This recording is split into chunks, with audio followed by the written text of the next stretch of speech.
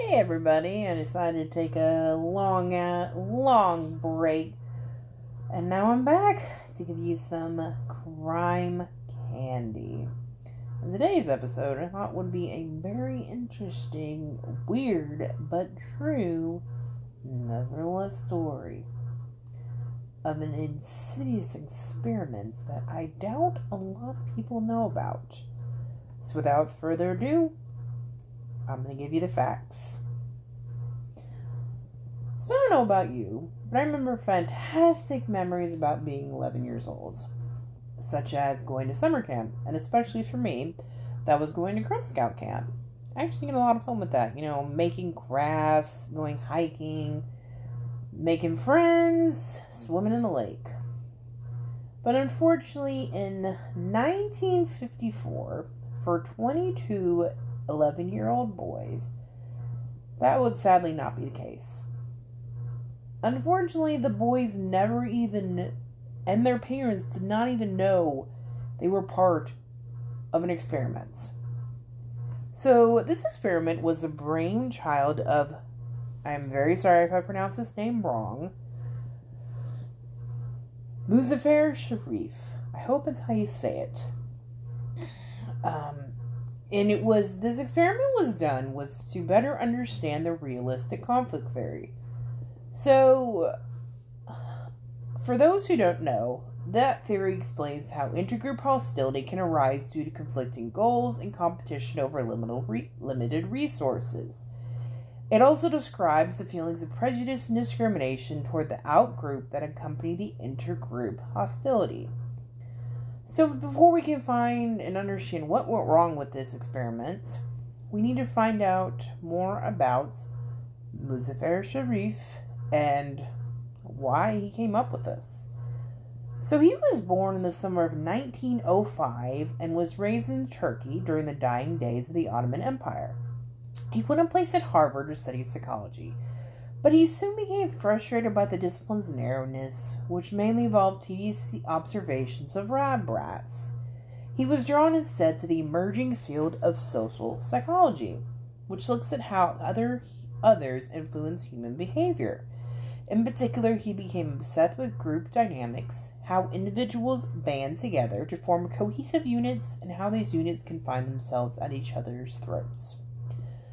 So now in the aftermath of World War II, he wasn't the only one interested in this idea. Early in 1953, the Rockefeller Foundation gave Sharif $350,000 to carry out what he hoped would be a career-defining piece of research. And essentially, there would not be rats this time. The subjects were going to be 11 to 12-year-olds. And neither they nor their parents had any idea what they were signing up for. So to get this all started, he'd have developed a fantastic cover story, so he decided the brilliant idea of running a summer camp. So this is actually considered the first experiment he did on the realistic conflict theory. This one happened in Middle Grove, of all places. He planned to bring a group of boys together, allow them to make friends, then separate them into two factions to compete for a prize. He believed they would forget their friendships and start demonizing one another at this point. The pièce de résistance was to come at the end.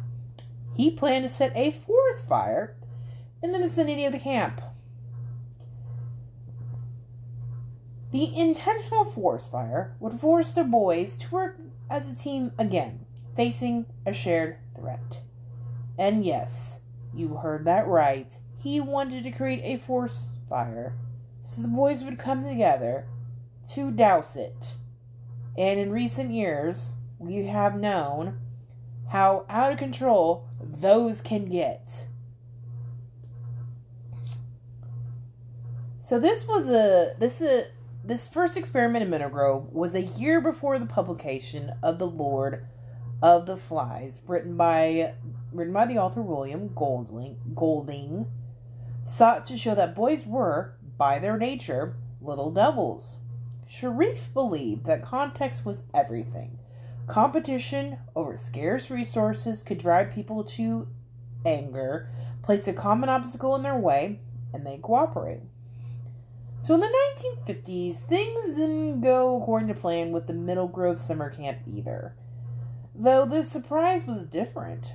Despite his pretense of leaving the 11-year-olds to their own devices, Sharif and his research staff, posing as camp counselors and caretakers, inferred to engineer the result they wanted. He believed he could make the two groups, called the Pythons and the Panthers, sworn enemies via a series of well-timed frustration exercises. These included his assistant stealing clothing items from the boys' tents and cutting the rope that held up the Panthers' homemade flag, hoping they would blame the Pythons. One of the researchers crushed the Panthers' tents, flung their suitcases into the bushes, and broke a boy's beloved ukulele. To Sharif's dismay, however, the children just couldn't be persuaded to hate each other. After losing a tug-of-war, the Pythons declared that the Panthers were the better team and deserved to win. The boys concluded that the missing clothes resulted from a mix-up at the laundry, and after each of the Pythons swore on a Bible that they didn't cut down the Panthers' flag, any contact fizzled. The boys had soon worked out that they were easily being manipulated. Instead of turning on each other, they helped up the tents and eyed their camp counselors with suspicion. "Maybe you just wanted to see what our reactions would be," one of the boys said. This to me sounds like something that would happen on a Saturday night on a Sunday morning special on one of those videos I was required to watch when I was made to go to church. Everything works out on the end.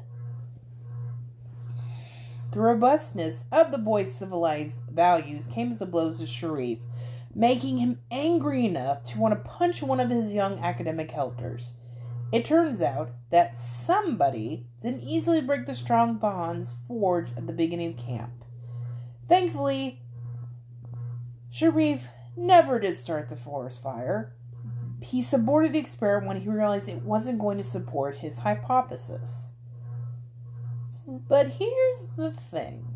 The Rockefeller Foundation still had given Sharif $38,000 to $350,000. And if he came back empty-handed, he would face not just their anger, but his reputation would be ruined. And a lot of times, that's all that matters. So, within a year, he had recruited boys for a second camp, this time in Robbers Cave State Park in Oklahoma. He was determined not to repeat the mistakes of Middle Grove. There was no mixing at the beginning. Neither of the two groups, the Rattlers and the Eagles, were aware of each other's existence until the second day. But perhaps more importantly, he relinquished his role as puppet master, a condition laid down by his research associate, O.J. Harvey, who knew how volatile he could be and insisted on taking control himself. During the first week of the experiment, the two groups were kept separate, and neither had any inkling that the other group even existed. The boys in each group spent this time bonding by participating in activities like hiking and swimming. As the researchers predicted, each group established its norms, hierarchy, and practices. In Phase 2 of the experiment, the two groups were made aware of each other's existence and placed in direct competition in a series of activities that include swimming, baseball, and tug-of-war. The groups engaged in competitive activities in which both groups' prizes, a trophy, and individual prizes, a pocket knife and medal, were given to the winning team. At Robbers Cave, things went more to plan. After a tug-of-war in which the Rattlers were defeated, the Eagles burned the Rattlers' flag. Then all hell broke loose, with raids on cabins, vandalism, and food fights. However, each moment of confrontation was subtly manipulated by the research team. They egged the boys on, providing them with the means to provoke one another. As soon as each group learned of each other's existence, conflicts arose. It began with verbal abuse such as name-calling and taunting. The battles became even more pronounced once the two groups were placed in actual competition. As the competition wore on, the hostilities became much more significant. The teams refused to eat in the same room, making up derogatory songs about the competing teams. At one point, the conflict became so great that the researchers had to separate the groups and give them 2 days to calm down. During the third and final phase was the all-important reconciliation and the dismissal of Sharif's theory. The boys watched films, lit off fireworks, and participated in contests. Still, researchers found that none of the activities impacted the amount of tension between the members of each group. In their next attempt to reconcile the groups, the experimenters took all boys to a new location and engaged them in a series of problem-solving activities. One morning, the boys found out that their water supply had been cut off. They would have to locate the water tank high on the mountain and work together to remove the rocks Harvey and Sharif had placed over the valve so that they could open it again. In the second problem, the two groups had to come together to pay for the movie they wanted to watch. Both groups also agreed on which movie they should care about. By the evening, the members of both groups were once again eating together. Their groups accidentally came across more problems over the next few days. The key thing about each of them was that they involved subordinate goals.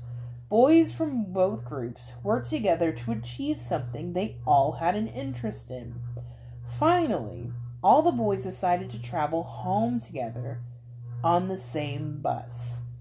Peace had finally broken out all over when they stopped for refreshments. The group that won prize money in the earlier competitions offered to use that money to pay for milkshakes for the boys from both groups. Sharif was ecstatic, and with the publication of his findings that same year, his status as a world-class scholar was confirmed. This experiment, which is called the Robbers Cave Experiments, is considered essential by social psychologists and is one of the best known examples of realistic conflict theory.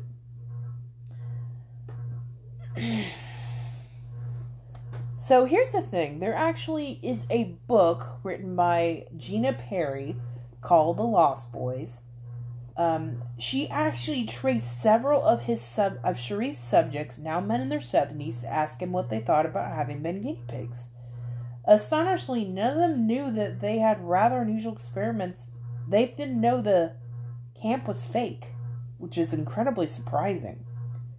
So one of the actual Doug Grissett told her and said, "I'm not traumatized by the experiment, but I don't like lakes, cabins, camps, or tents."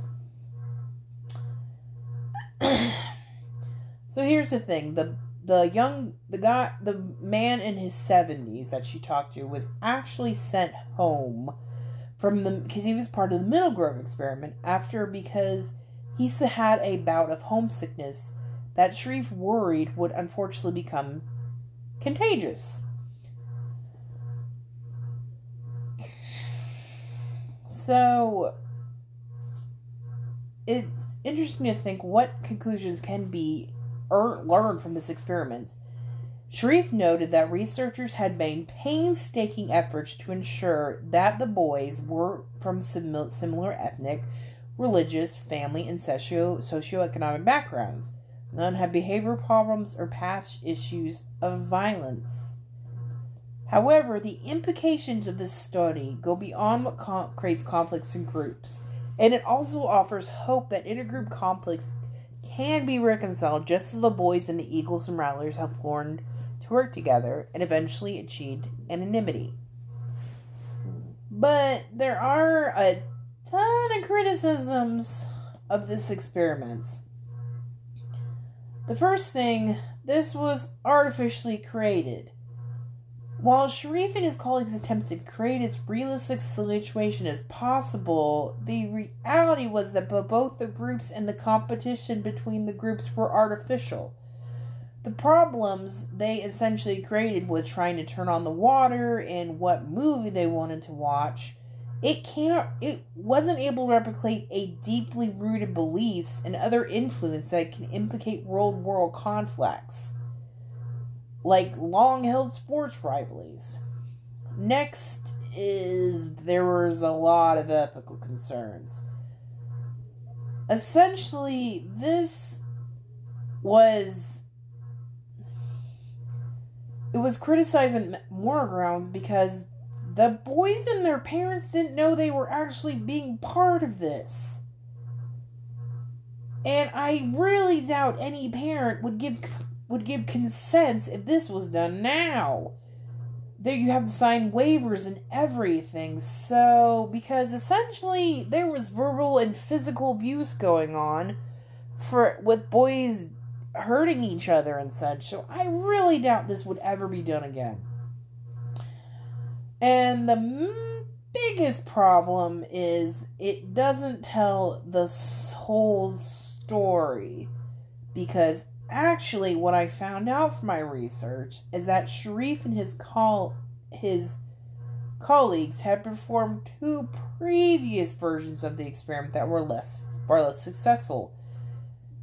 In the first version of the study, the 2 groups ended up gaining on a shared enemy, while in the second study, they turned on the experimenters themselves. So lastly, what is the importance of this Roberts Cave experiments? Because it talks about the hypothesis of prejudice reduction, which essentially means that contact between members of different groups of people prove how well groups get along. This experiment illustrates how connection alone is not enough to restore intergroup harmony. Even after the competition between the boys ended, the hostility did not disappear during future contact, and competition seemingly became incorporated into the group's identities. The hatred did not fully calm down until the context changed and cooperation between the groups was acquired. An example, shutting off the water supply accidentally and trying to pick out a movie.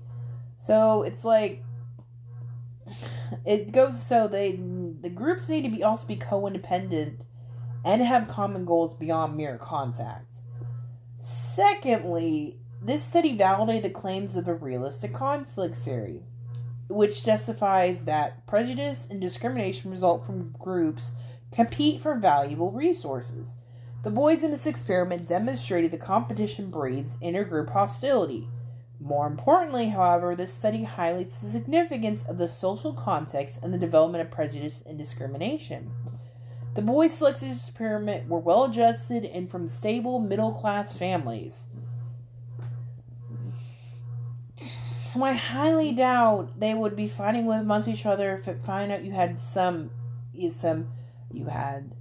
kids from different other backgrounds, which is another thing.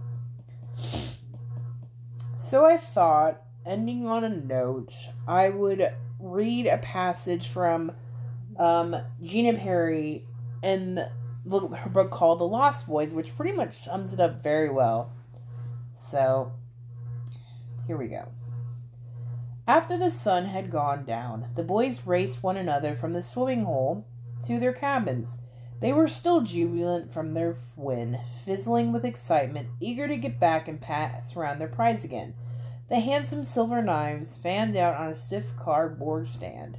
Will shouted, "Told ya!" triumphantly when he reached the cabin first. Panting and laughing, he threw open the cabin door and stopped dead. Mattresses hung drunkenly from the bunks. Pillows and clothes and comic books spilled across the floor. The knives which they'd put on a makeshift table by the window were gone. He let out his breath in a rush, then turned and started running, pushing past the group of stunned boys who had crowded behind him. Outside, the long twilight was fading. He heard the others calling to him to wait up, but he didn't stop. He ran along the dusty track, feet pounding across the stream, his heart racing so hard he could hear his blood thrumming in his ears. Behind him, the others had almost caught him up. A jumble of their voices quieted, and the air was full of the sound of panting breaths. There was no need to stop and think. They just followed their instincts. An animal's need to retrieve what was there. Will raced past the mess hall, where the sounds of a cowboy tune twanging on the radio and the clatter of dishes reminded him home, of his parents' head bowed as they said grace over supper. But he ran faster, resting those images behind him. When he first came here, he tried not to think about what animals moved through the dark. Now he bared his teeth as he ran. He wouldn't be scared tonight if a mountain lion stepped out of the shadows, or a bear climbed down from a tree. Behind him, the other boys rushed. They were a single, panting pack, dodging in and out of trees, feet flying, crushing pine cones, startling birds. He bashed on the cabin door with both fists. "Come out and fight!" At the edge of the clearing, large shadows moved into the trees. The biggest boy called Red sneered at them from the open doorway. "Look who it is! The babies!" He swung the door open wide to reveal the boys inside the cabin, who huddled together, talking low, urgent voices. Will caught the glint of a knife in Red's hand. "Give them back! Get on your belly and crawl!" Red jeered and pushed him hard in the chest. Will staggered back. Behind him someone shouted, "Come out, yellow bellies!" Will rushed forward, howling and punching the air, but Red shoved him with both hands, and Will sprawled in the dirt. Red slapped his face with an open palm as he got to his feet. Will's cheeks stung and his eyes filled with water. The boys behind Will shrank back. "Crybaby," Red laughed. "Am not." Will used his head as a battering ram and threw himself at Red's stomach. They both fell, rolling and grabbing at each other, punching and struggling. Some of the boys inside the cabin ran out. One threw a punch, and it was gone. They shoved and spat at one another, their faces contorted with fear and rage. The air was filled with shrill, frightened cries. Social psychologist Muzaffar Sharif, disguised as the camp caretaker, scribbled excitedly in his notebook, hardly able to tear his eyes away from the boys rolling and punching and kicking. Here was the proof of the theory he'd been working on for years, that generally upstanding and fair-minded 11-year-olds could turn into brutal savages. He later wrote proudly that an observer coming across the sea would never known that these disturbed, vicious, wicked youngsters were boys who were the cream of the crop in their communities. Will rolled on top of Red, but Red grabbed his hair and pulled hard. They were both howling, but neither would let go. 10 hands were trying to pull them apart, and Will hurled adult voices. Will tried to resist, but the man held his arm and pulled him to his feet. "Cut it out now, fellas," man said, "or someone's gonna get hurt." Will was too busy trying to take his swing at Red's to notice how pleased the man sounded. Well, I hope you guys enjoyed this episode of Crime Candy. Let me know. And thanks again. Bye.